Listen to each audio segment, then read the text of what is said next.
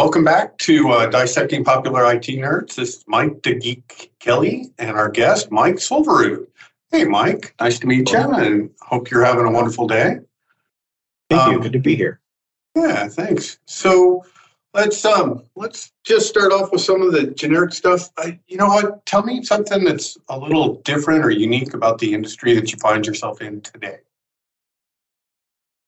So things that I would think that would be unique in IT, it really becomes part of where the maturity of technology has really taken corporate business and our individual lives.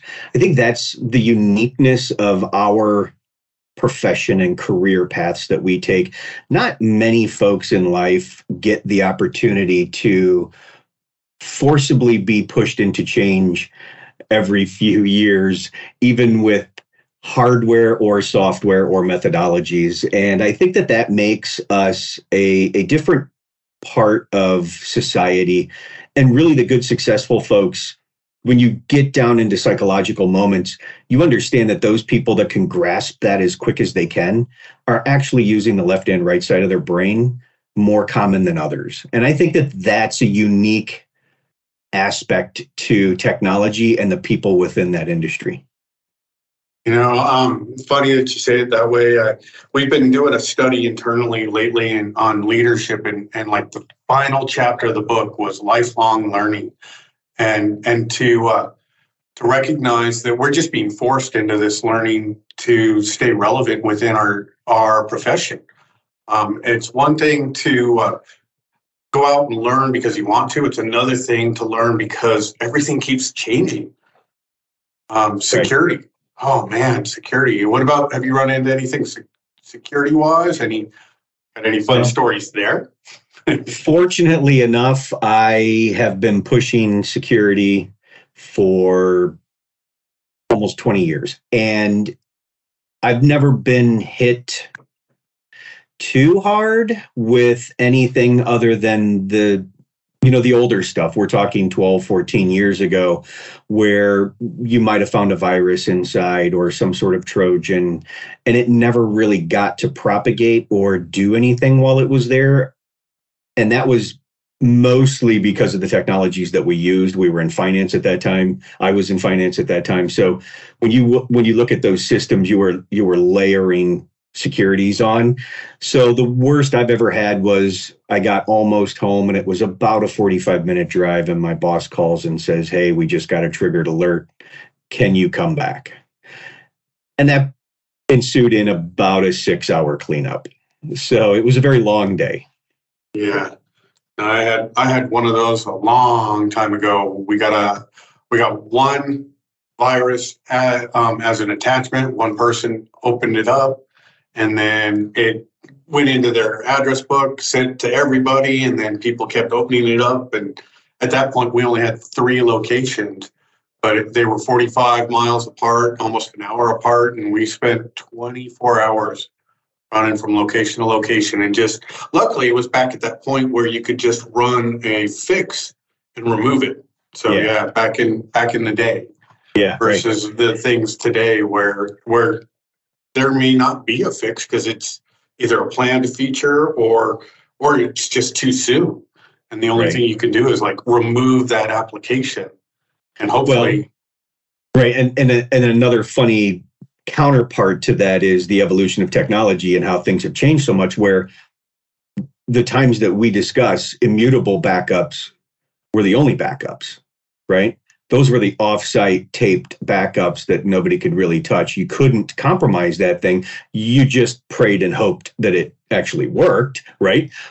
But nothing could compromise it. So at least you had that, but now they had to put a name on it of, we have to make sure that digitized backups have that same replicatory structure to them and say they're non-immutable or they're immutable. And it's kind of comical because that's how I grew up, right? You always had to literally carry your backups with you. Yeah. Well, and that was one of the things that I was able to leverage, having multiple sites. So we would send those backups from location to location so that we didn't have to engage that mountain place and have them store everything. And then have to wait for the recovery time of trying to retrieve that and then make sure that hopefully, like you said, hopefully things have been actually backed up and was usable. Right. So, again, the old days. And so where did your IT career start? Where was like the beginning of everything for you?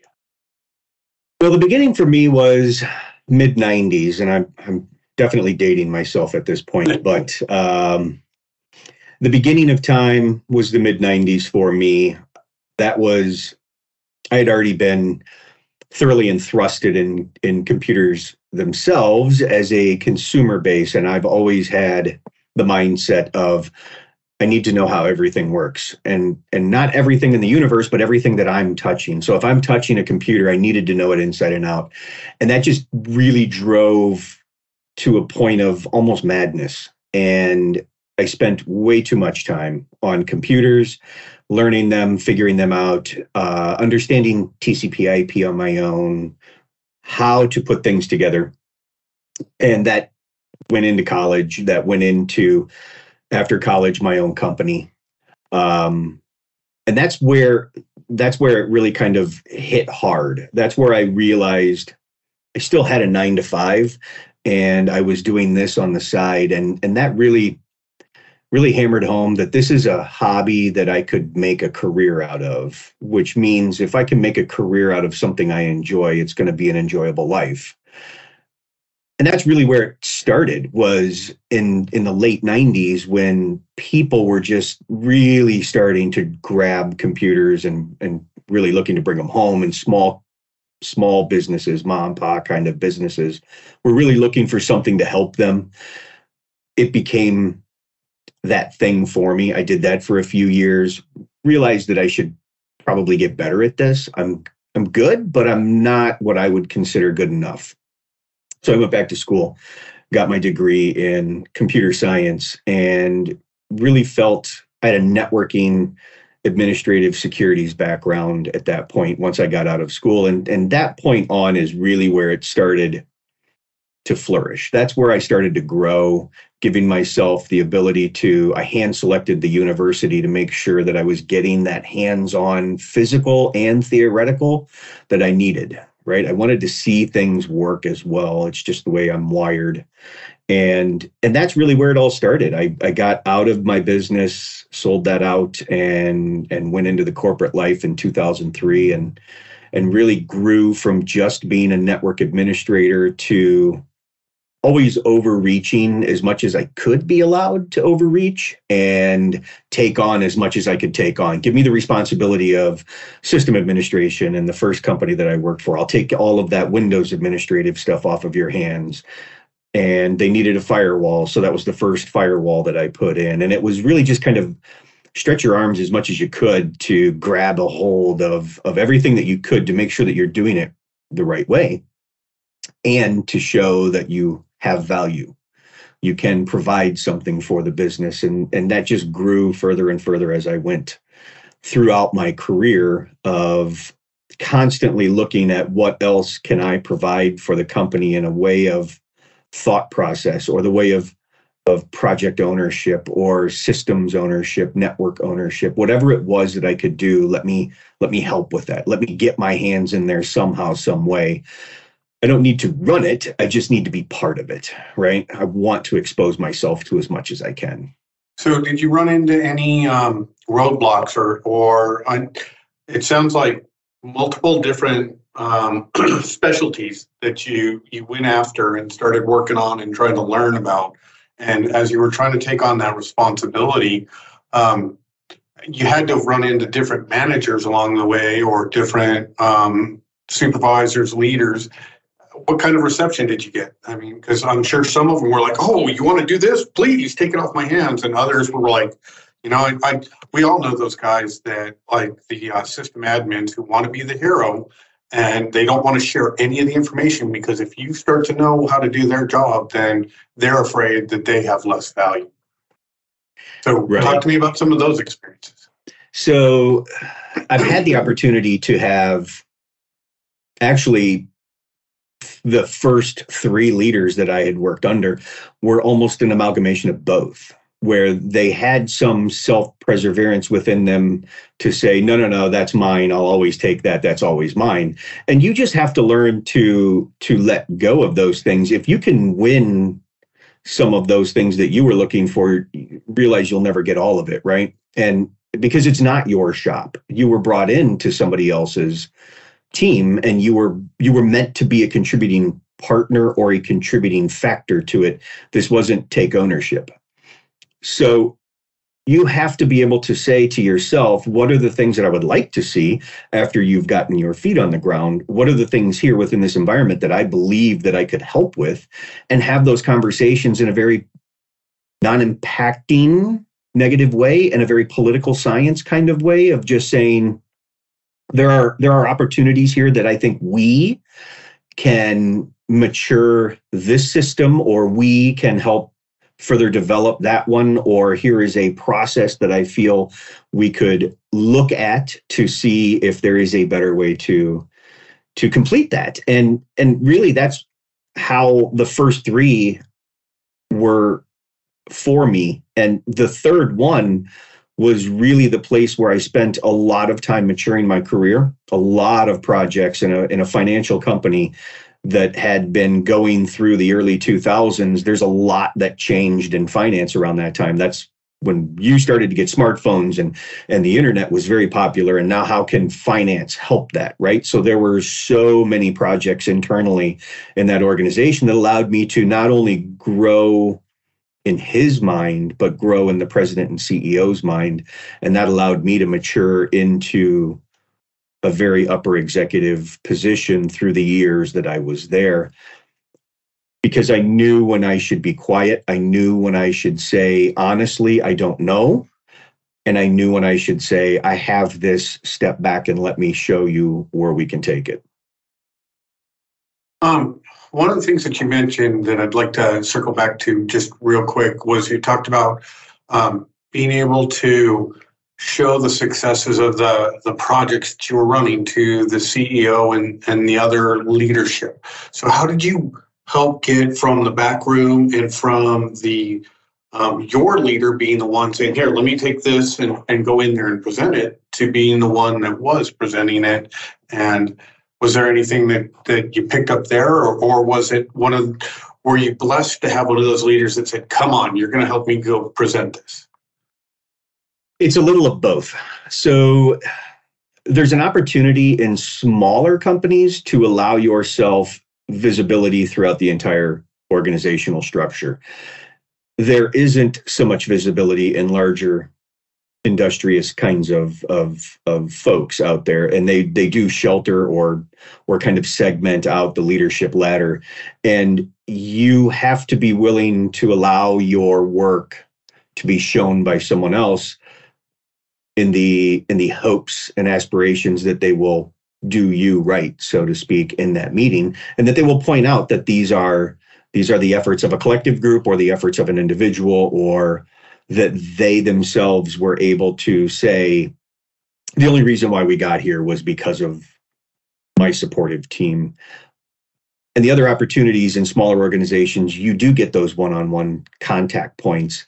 And not that you ever want to push anybody aside, but you don't want to negate the opportunity to thank them for allowing you to be part of that project, and just say, I really enjoyed it, or I learned a lot from that particular project. Let your direct supervisors or managers or directors know those things too. Let them know that you're thankful for being part of a successful project that allowed you to grow as an individual. That person will feel more inclined to help your voice be heard when it can't be in an opportunity where they're presenting what happened or transpired. And I've had the opportunity of both. I really did just give it the best. I sure hope he did what I wanted him to do in that meeting. And what I found was immediately the owner of the company came back to me, which it meant to me my name was said. My efforts were proven. So the ability to step out is giving yourself the opportunity to think first about what you would say in that situation so that you don't insert foot here. Make sure that you realize that this is a very tactful conversation that is almost a 2-minute elevator speech, right? But you have to make it only about the things that you want to talk about, not about you. It's not your time to how can I get promoted or when will I ever be a director or VP or C-suite. You don't want to get to that conversation. You just want to thank them for the opportunity.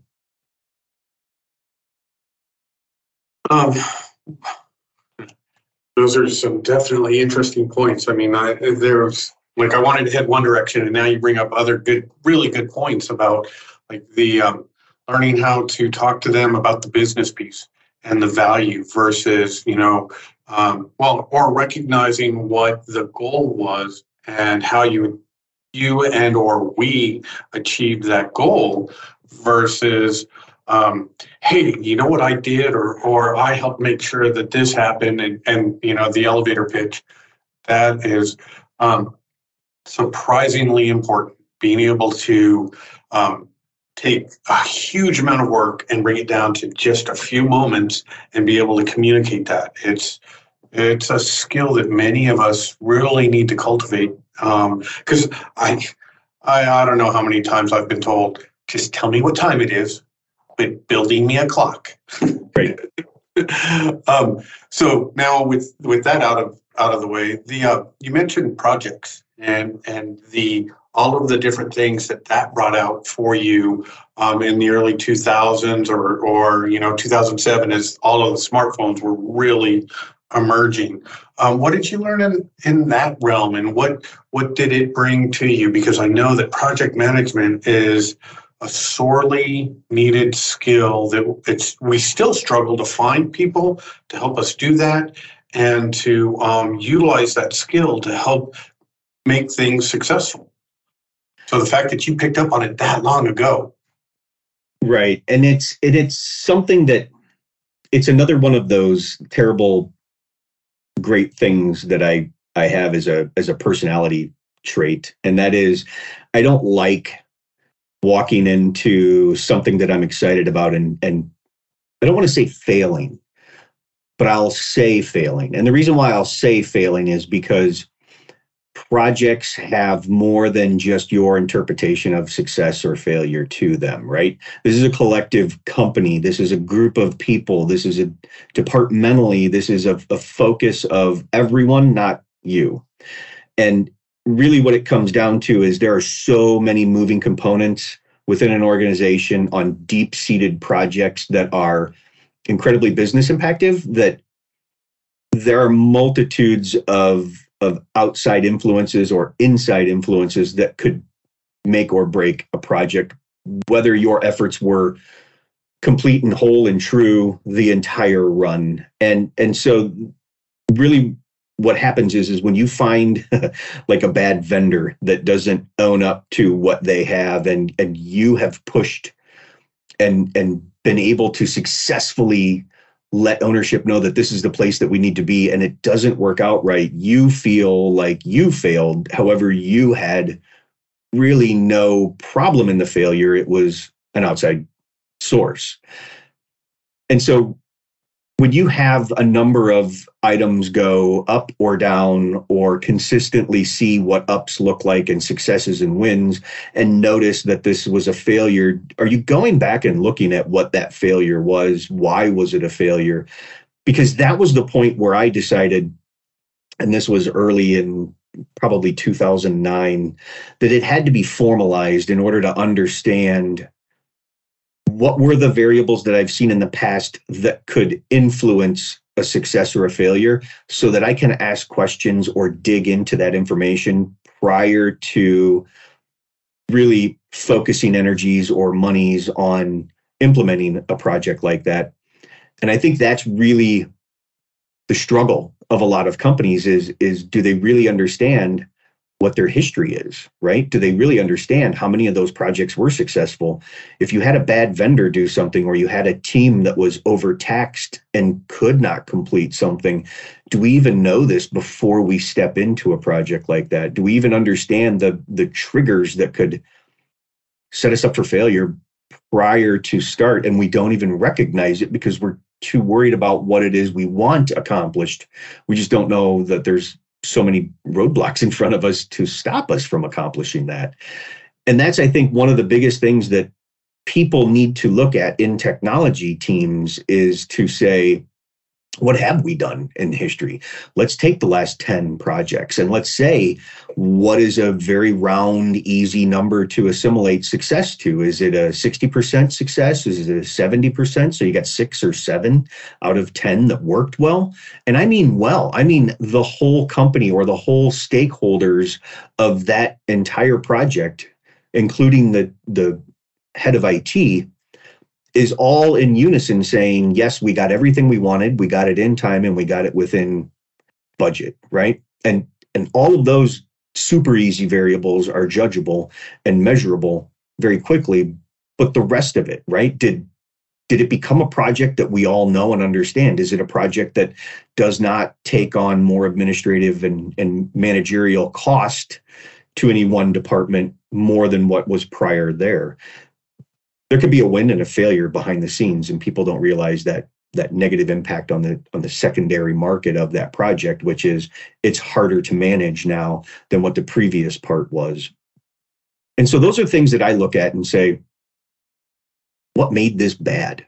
What made this, in my mind, a failure? I don't need the CEO to tell me it's a failure. I can feel it by the way I see it. And I say to myself, that is something that I'm not happy with. We should have looked at that. We should have seen what that did in the end.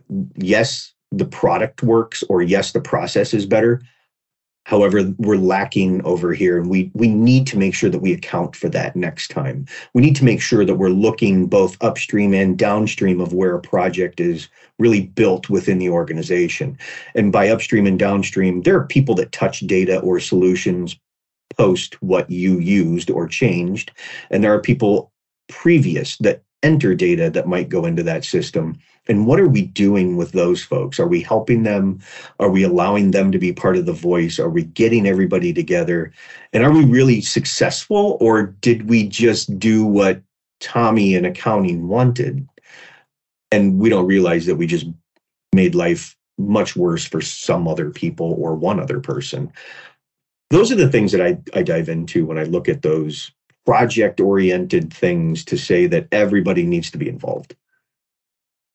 Yeah, and that is such a good lesson. And I'm wondering, was that just something that you naturally brought to the projects? Because in my experiences, I've run into lots of people who will do some level of this, but it's usually to figure out who was at fault versus, where did the process itself not complete, and who did we not get information from? How can we do this better? Just exactly like you talked about, the downstream, the upstream. We're a black box to them, so the downstream's feeding us information. Upstream is receiving the output of whatever we're creating. But I've seen so many times where people, when it doesn't come out and everybody's in agreement, that worked great, that everybody's looking to point the finger somewhere besides themselves. And so in your experience, when you found people who were not willing to take ownership of their obvious piece in it, what was your approach then? So it's difficult. It's going to be based on personalities, right? People are still people, and you have to engage them as best you can to allow them the information that they need, and try to present it in a way that they can not feel threatened, right? Because you are talking about potentially an opportunity of saying, Mike, you were part of this. We talked about this, but yet you negated this.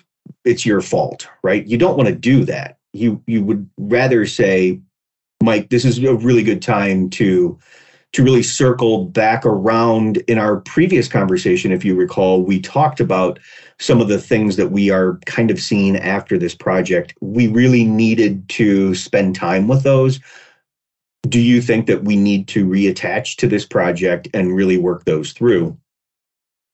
Everybody's a little different. You have to be able to convey a message and present data at the same time.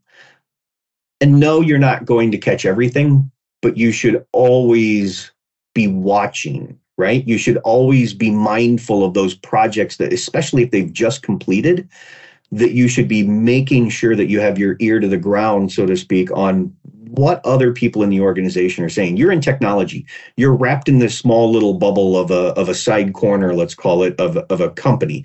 You don't necessarily get involved operationally in what that business does. Not too much, right? There are folks within your team that could be more developed into it, but not even them are really enthrust in every single part and aspect of it. Your leadership typically is in technology. But if you've been part of a project, you should reach out to folks constantly and just gauge, where do they feel it worked? And those folks need to be the ones that were on the team. And then if you can, start talking to their direct reports and say, how do you feel about this project? And you should always be able to round up, so to speak, how the company is doing with it and how the company feels about it, because it is a cultural change to modify or bring new technologies to people. It's a cultural change as well. People have to feel like it's going to be successful before it's successful. So you have to know how to work in the negatives, because not every project will be successful. And you really have to make sure that you can do that. And sometimes you just have to be raw and real and give them the hard-nosed facts and say, this project did not work well. Now, what can you take away from that as a department that is a facilitator of those, is that you should be keeping track of that stuff, and you should be writing those things down, those scenarios and those issues that happened, and try to find the root cause so that you can ask those questions on the next project if they become anywhere near apparent for availability in this project, right? You should always be saying, look, we've had this once before. We need to be able to, let's talk about the elephant in the room. Let's make sure that doesn't happen with this one. So you bring up an interesting point, and in our precursor, we talked a little bit about different things, and you mentioned documentation. And to me, this sounds like a whole subsection of the documentation that I'm not used to finding in documentation. I'm used to finding, okay, these are the systems involved. This is how it was built, set up, connected together. This is the SOP on how to use it. And this is why you're doing it. But, that debrief on the project and the success, the failures, the lessons learned. Where do you tell me a little bit more about the documentation of that? Because it sounds like you've done that. So. Mm-hmm. So one of the easiest ways to hopefully make sure that you are more successful than ever in future IT projects that have already been assigned, right? These are already won projects. We know where the direction is that we're going with them. We understand that this is going to happen. There should be an internal RFP process. If you're looking at a core system like an ERP package or a TMS or a FinCEN, you are dealing with very large organizations that make software. Those folks would have the opportunity to provide you what is called an RFP, or request for proposal. And what that means is you need to get down to the most granular facet of every single component of what this change will do. What is it that's needed? You need to provide scenarios in that change of software or that project implementation of additional software. Every single person that touches anything that touches that will need to have viable stake in this project and present everything that they need, so that you understand that you're capturing at the best that you can a new rebirth of what the company knows of itself in that particular area, right? And you especially learn this when you're doing core systems, when you do your full ERP packages, TMSs, anything like that, you do have to realize and rediscover what your company is internally. And a lot of companies forget that when they've had a system in place for a long time, they forget that they've changed and they don't realize it. You have to micro those down into projects. If you're going to swap out all of your switches, that's a huge impact to not only just TCP/IP routing, but you have to understand that your access points are going to be different. What are the things that you need to tie these together? How is this going to impact certain departments or certain VLANs in your network? Are you allocating for everything, right? And so create yourself an RFP of everything that switch or all switches help do, right? And make sure that you have an answer for every single weird one-off or definite scenario of a departmental need, making sure that you understand, are these the right switches? Is this the right manufacturer? Am I working towards the proper configuration for them? Do I have enough port density that says I need it for this bandwidth? Things like that. And that really helps you understand. Formalize it in writing so that you can capture it and get approval from even your peers to say, this is what I have proposed. Can you just look this over and make sure that I'm not missing something, to make sure that I've accounted for everything? See, and I'm so used to RFPs, and in this case, the request for proposal versus pricing versus I know that there's another one, I can't think of it at the moment, but I'm used to those being just such a small piece of that overall project that you were just talking about. That the RFP is like when you're talking to HP and Cisco and one of the other switch vendors or switching vendors, and just asking them for a proposal of all of the hardware you're going to get from them for this project, not taking and having the overarching project definition down to that granular level of all of those different things. Internally, we started calling that more of the project charter and trying to build out exactly what you're talking about. Okay, here's all of the steps, what it's going to do, how we're going to accomplish this. Although you've mentioned it in ways that I hadn't thought of what are the impacts and what are the ways to document how we're going to handle and work with those. Because I'm thinking about, okay, these are the changes that we need to do to replace that networking infrastructure.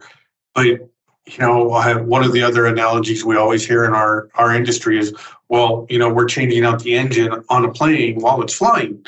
And switching out or changing out the network is a perfect example of exactly that. Because you got to keep everybody working. And you can't just come in all nights and weekends and both of us have worked in transportation. That's another one of those 24/7 industries that there is no weekends. There are no holidays. I mean, the rest of the world gets to enjoy them, but somebody's working, making sure those trucks are on the road. Right. So, yeah, exactly. And that's the problem is a lot of people will go to granularity with a purchase, but they won't go that granular internally. They feel like they've got enough information because they work within those four walls that they can answer it as it comes, but that doesn't help facilitate when it comes if there's a solution for it, right? And that's why you bring out scenarios and you really make sure that you do regression testing against those scenarios prior to releasing whatever it is. That's the whole point of making sure that you try to get to the best successful scenario that you can before you even start to march forward and procure equipment or software and start your configuration and do all of these things, because you have to make sure that you're on the right path before you even start. You bring up a term that I've been hearing more and more lately, and I associate to the most current or the newer methodologies that are out there. That's that regression testing.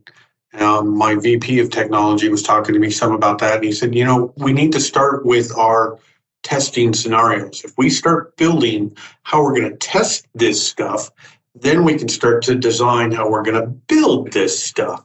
And that's a complete flip of what I'm used to of, okay, we've got to build all this stuff and then we're going to test it for these scenarios. So when did you start first hearing about regression testing? When did you start bringing it in? And if you would, for those listeners who aren't really familiar with it, define it real quick and then talk to me about the when it came into your world. Sure. So regression testing is at best what you can with what you have, test against some variable, right? You need to have X plus Y equal 32.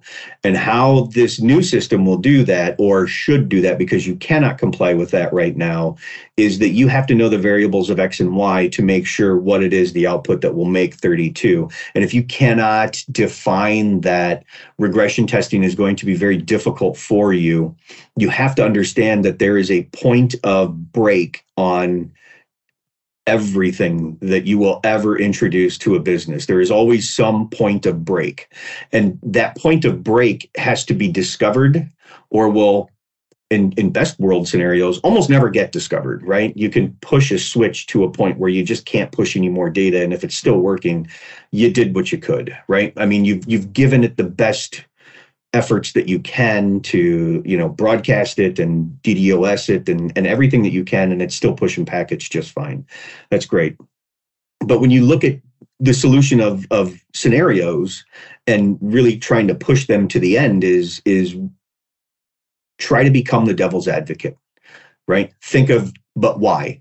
Right? You're the most annoying 2-year-old in a room of people that says, this is the worst thing that I can think of.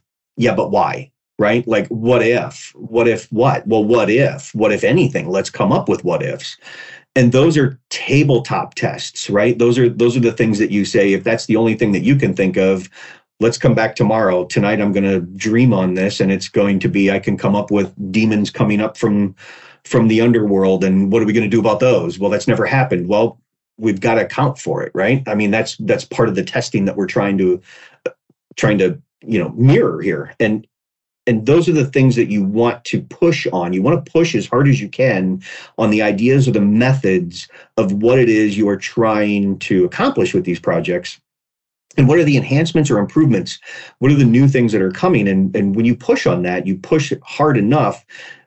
If you can find successes in all of it, then you know that you're at that portional step of saying, we can move forward with finalizing, right? And really it started with me. It started because I had an auditor in finance that would come to me. I had a federal auditor. Every year I would see this guy, and he would always come to me and say, but what's next, right? What are you doing next for this? Well, this isn't a topic for us. This is something entirely different. I don't know why you would want me over here in left field when our industry looks at this. We've accounted for some of that in our firewall rules. Well, have you tested it? And so now I'm thinking to myself, now I've got to beat my firewall up to the point where I break it in order to understand that my rule sets, which is maybe 3,000 rule sets, now I have to have 20,000 rule sets. Well, did I size and scope appropriately? Well, maybe I didn't, because maybe I didn't ask the right questions. What are the things that I should have done? What are the things that I didn't do prior to that? And that's really where everything started to hammer home with, no matter what I could think of, there was always somebody else challenging me on something or anything.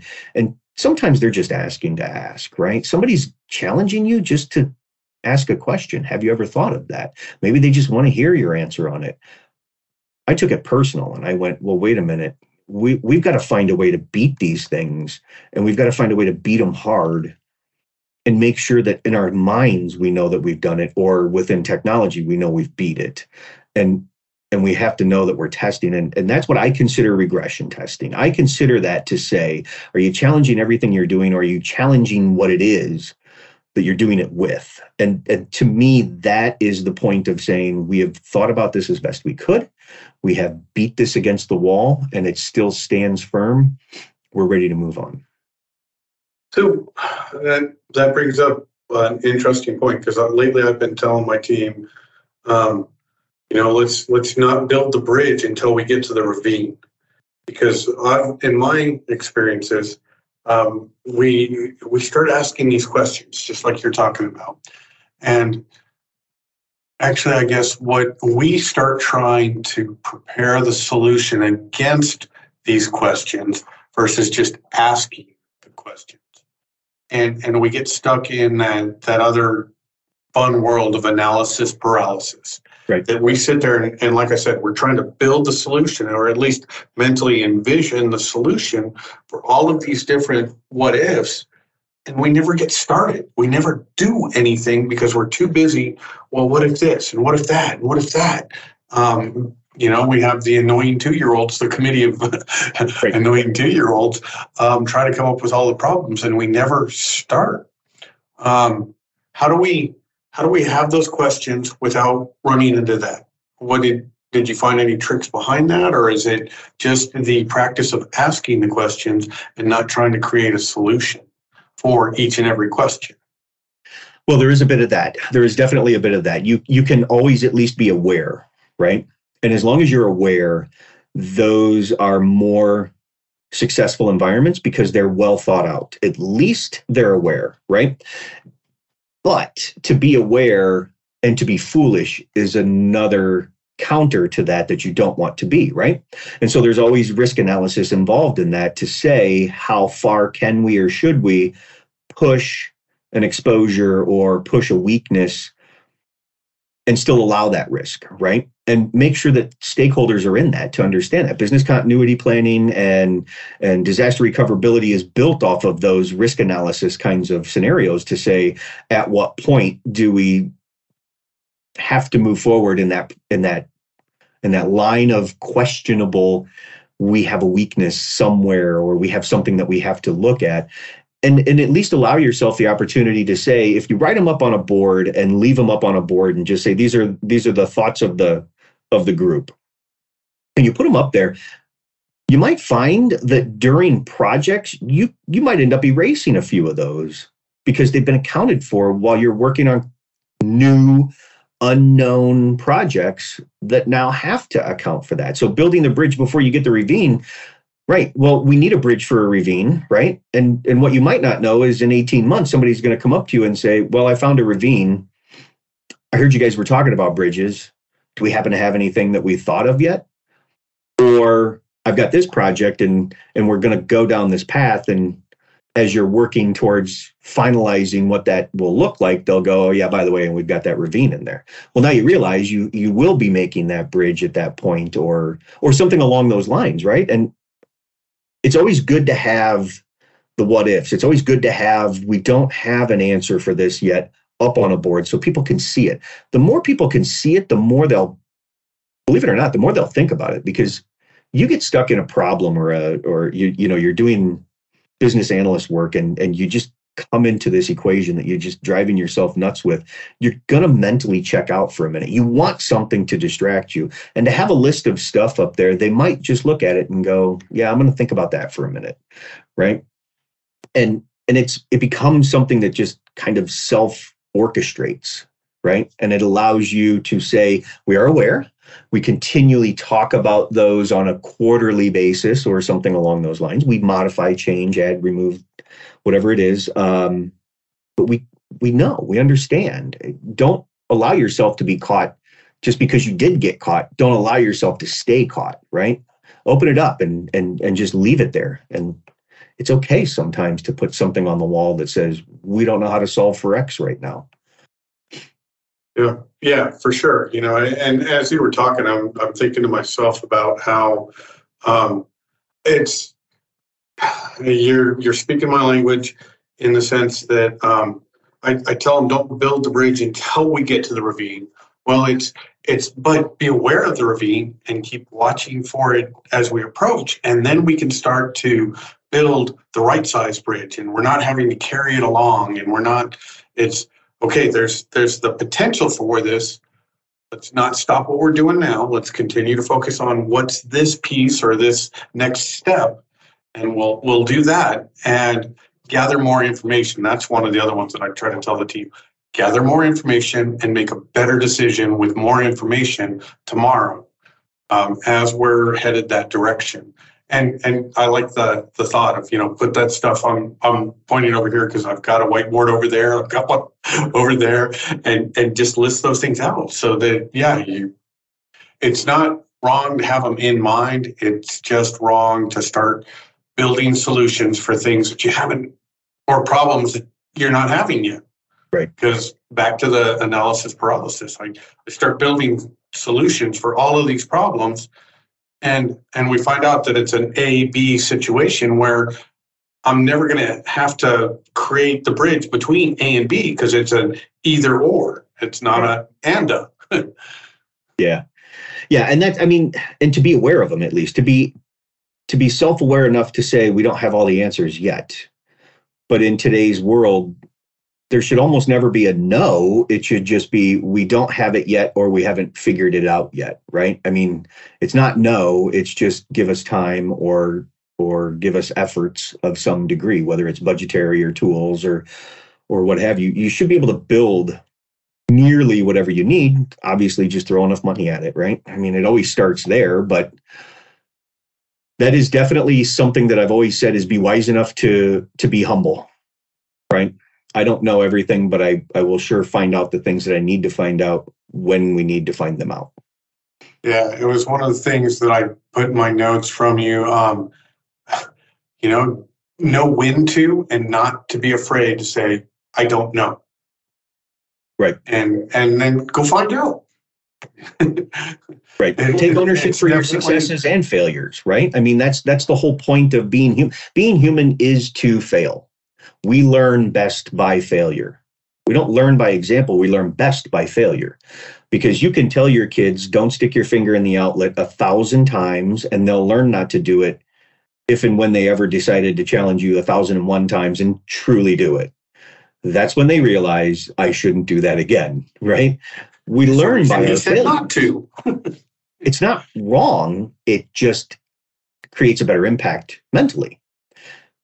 Be willing to know that you are capable of mistakes. Be absolute in taking ownership for those mistakes, and be unresolvable in trying to find the solution for them and never replicate them, right? Make sure that you do that for yourself. That is such that one's a life lesson, being able to own your mistakes, learn from them, and to hold yourself accountable for not repeating them again. And there's so many people in so many aspects of my life that I run into those kinds of people that are completely unwilling. All they can do is point to the external. They can never say, okay, this is where I went wrong. This is what I did wrong. And, it's one of the things that I'm finding interesting and really liking about the conversation is as you're talking about the successes, it's we and all of the team aspects. But when it's that the failures pieces, it's I, and so you're my kind of people. I like people who can do that because it's so frustrating to run into those people who just will not take ownership at all. Right. And I know some people think of it as a weakness, but I've always thought of it as a strength. Okay, this is where I was at fault, and this is how I will make it better, and this is how I will keep myself from falling into that trap again. And be able to talk that at every level. Be able to understand how to do that to the CTO or CIO or the CEO or the owner or just your wife or the child or the coworker. But in order to mature professionally, you have to be able to have those kinds of conversations as well, right? It's a matter of ownership. It's a matter of self-respect. If you want to get to the next level, you have to understand the responsibility of the next level. The next level means you're going to have people relying on you, for instance. And if you do, you have to be good at self-realizing where you are good at and where you are not good at. and being able to openly communicate those ideas and notions of saying, I can show you 1,000 ways not to do this. I can only tell you how I've been successful with it 10 different ways, but I can tell you 1,000 ways not to do it, because I can tell you those 1,000 ways I failed. I can tell you 10 ways that I succeeded, but that doesn't mean it's the right way. It just means it's my successful way of doing it, right? So I can help educate you on starting a process, but should I go point for point on how to be successful for you? I say no to that for two reasons. One is it could have changed slightly and I might not know it, or there could be 3 ways to do it instead of my one. And number 2 is I want to challenge you, right? If you're supposed to be part of my team, I want you growing. So I'm going to give you nuggets and let you try to run the breadcrumb trail. I might not even show you how the breadcrumb trail was laid out in a certain direction. I'll just say, here's 10 things you need to know. Go. Because I think that it inspires people to be creative, right? Let their imagination work those. And hopefully you can then show them how my failures, and I own them for a reason, are supposed to be your inspiration, right?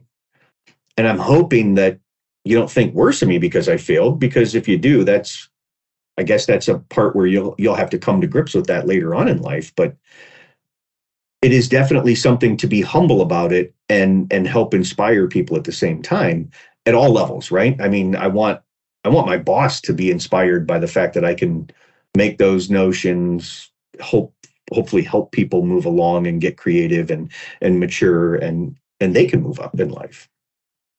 So all of these things bring up one of the other points that we haven't talked about. And, we've touched it in so many different ways, but really haven't hit the target on how do you measure?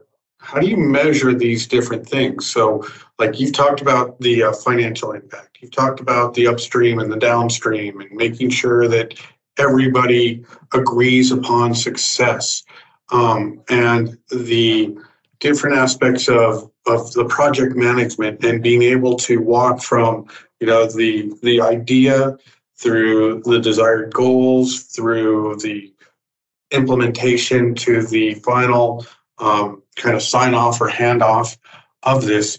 What are some of the things that you've learned about measuring and how to measure different pieces of it? Because I know like PMO and measuring the project management, they have all of these methodologies and formulas of how well you've done certain things. What if any nuggets that you want to toss out there from that? Are there any breadcrumbs that you want to leave on the path for others?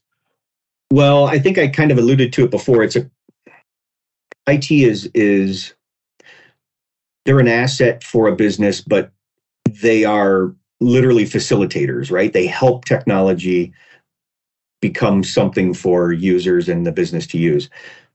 It's a cultural change too, right? So a lot of metrics are not designed on people.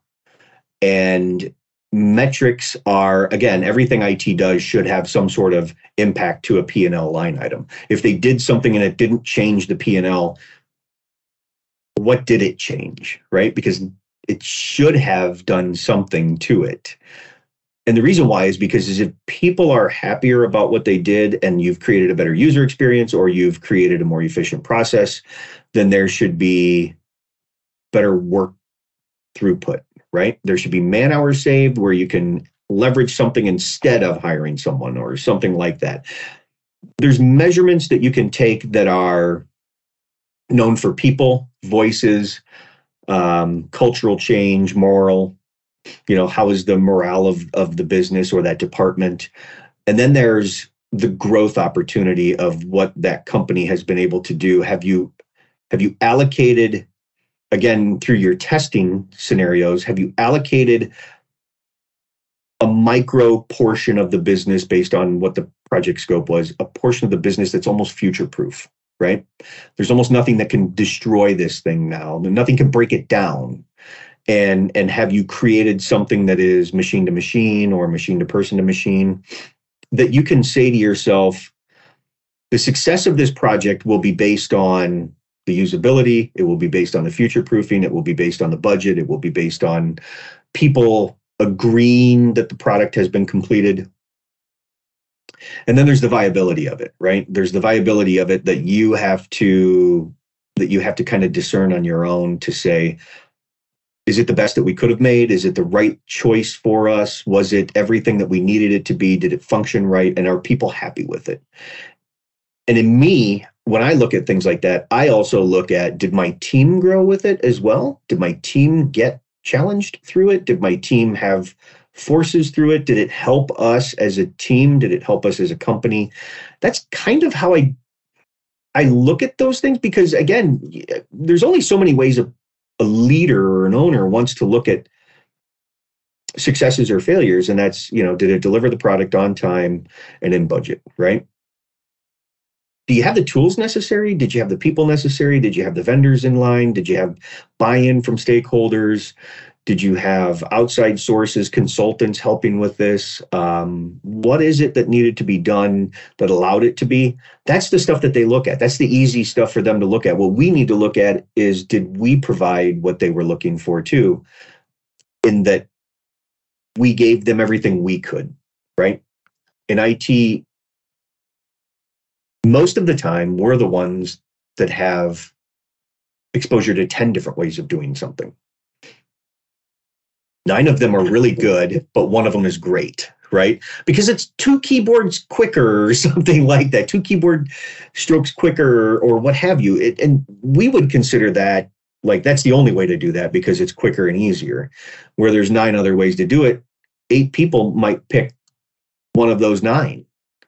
And so did you actually give them what you feel would have been the best way? Did you prove to them that that was the best way to do it? That's the way I measure successes. I look at it as, did we change life? Did we change the P&L? And did my team get better for it? Really, that's what it kind of breaks down to in my world.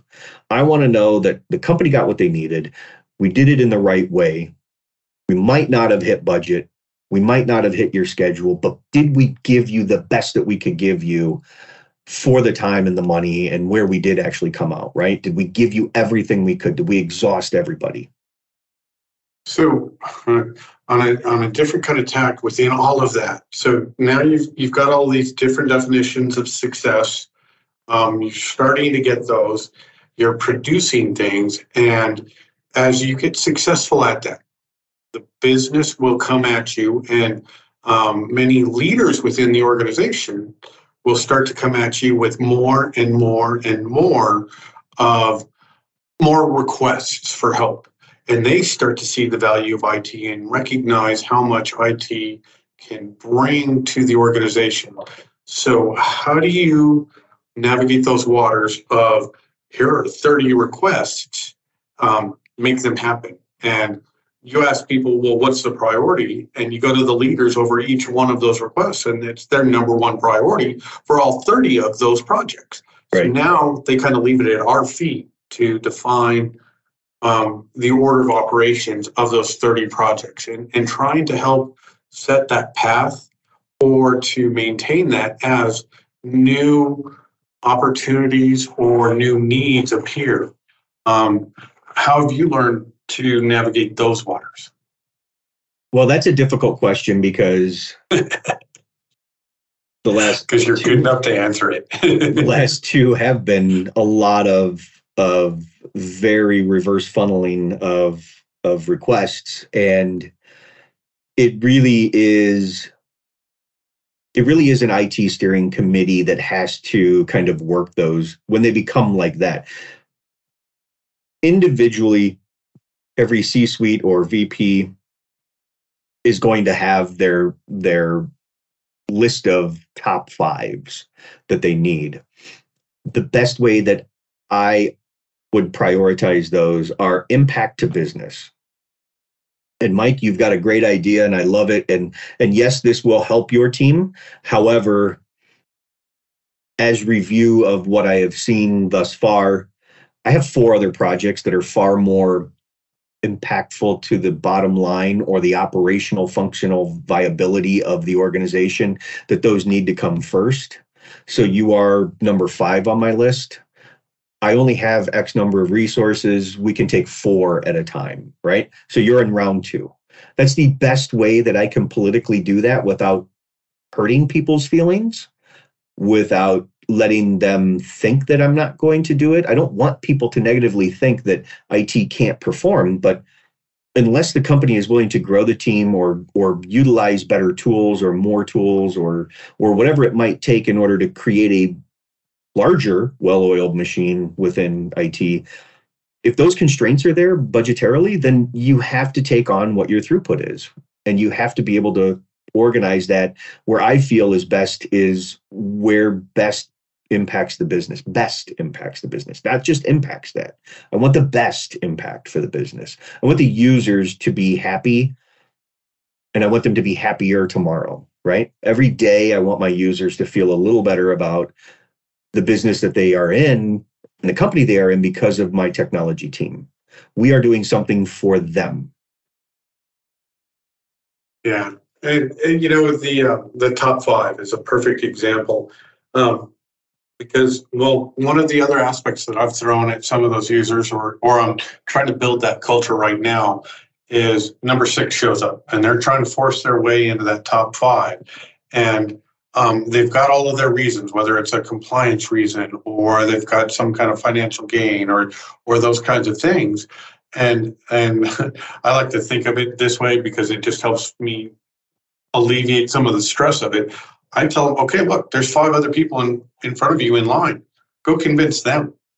Right. I'm here to make this happen for you. I will work and we will get that success that you need. But these other 5 have waited their turn or are waiting their turn. And if you're going to push in front of them in line, you need to get them to agree to it. It can't be a unilateral decision by me.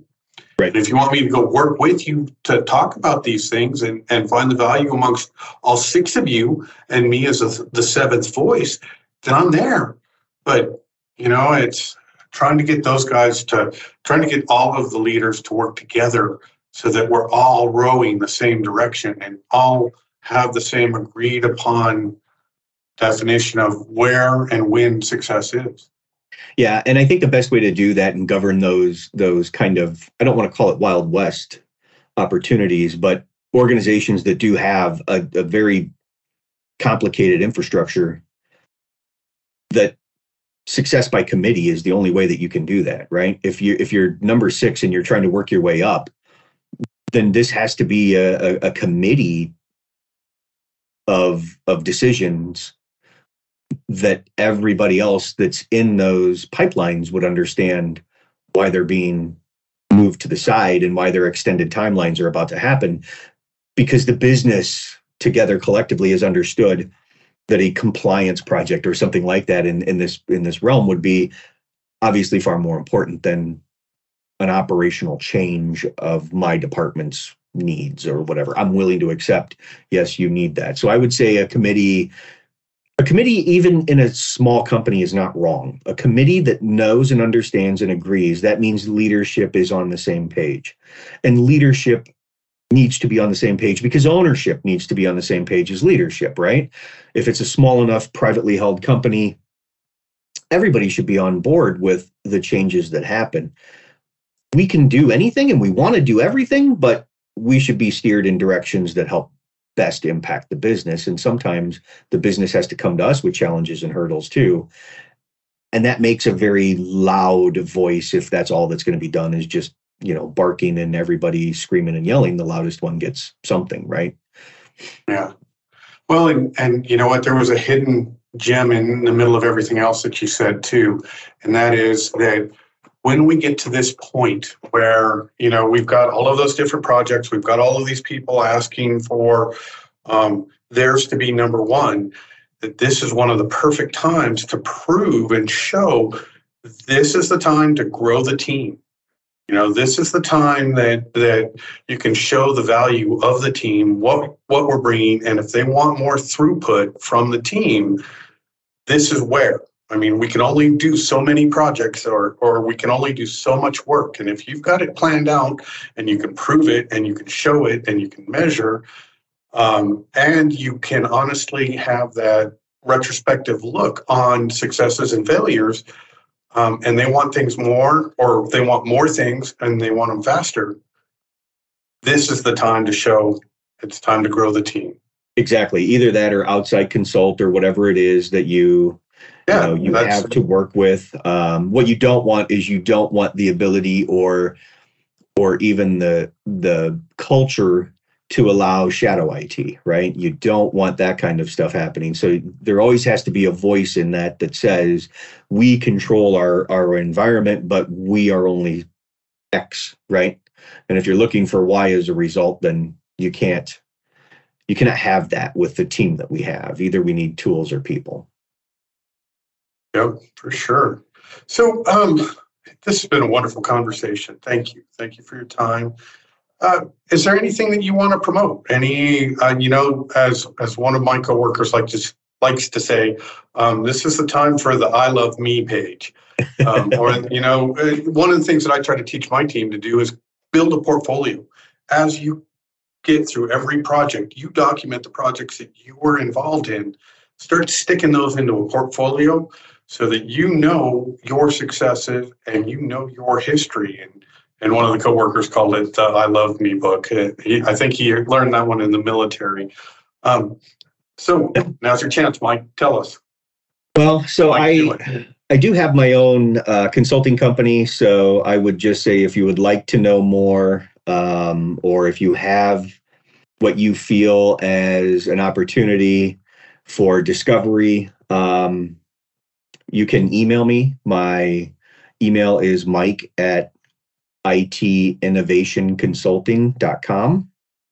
That is a place where I spend a lot of my time working with owners and business leaders to go into their environments, discover whether they have been right-sized, rightly used, if they're looking for overarching expectations that they don't seem to have what I would call successful rates to them in their previous lives, and really just kind of work to find a better symbiotic relationship between business and the technology within that business. So if you have any interest in that, email me at mike@itinnovationconsulting.com. Awesome. Thank you, Mike. It's been, again, a great conversation. And thank you, everyone, for another wonderful podcast.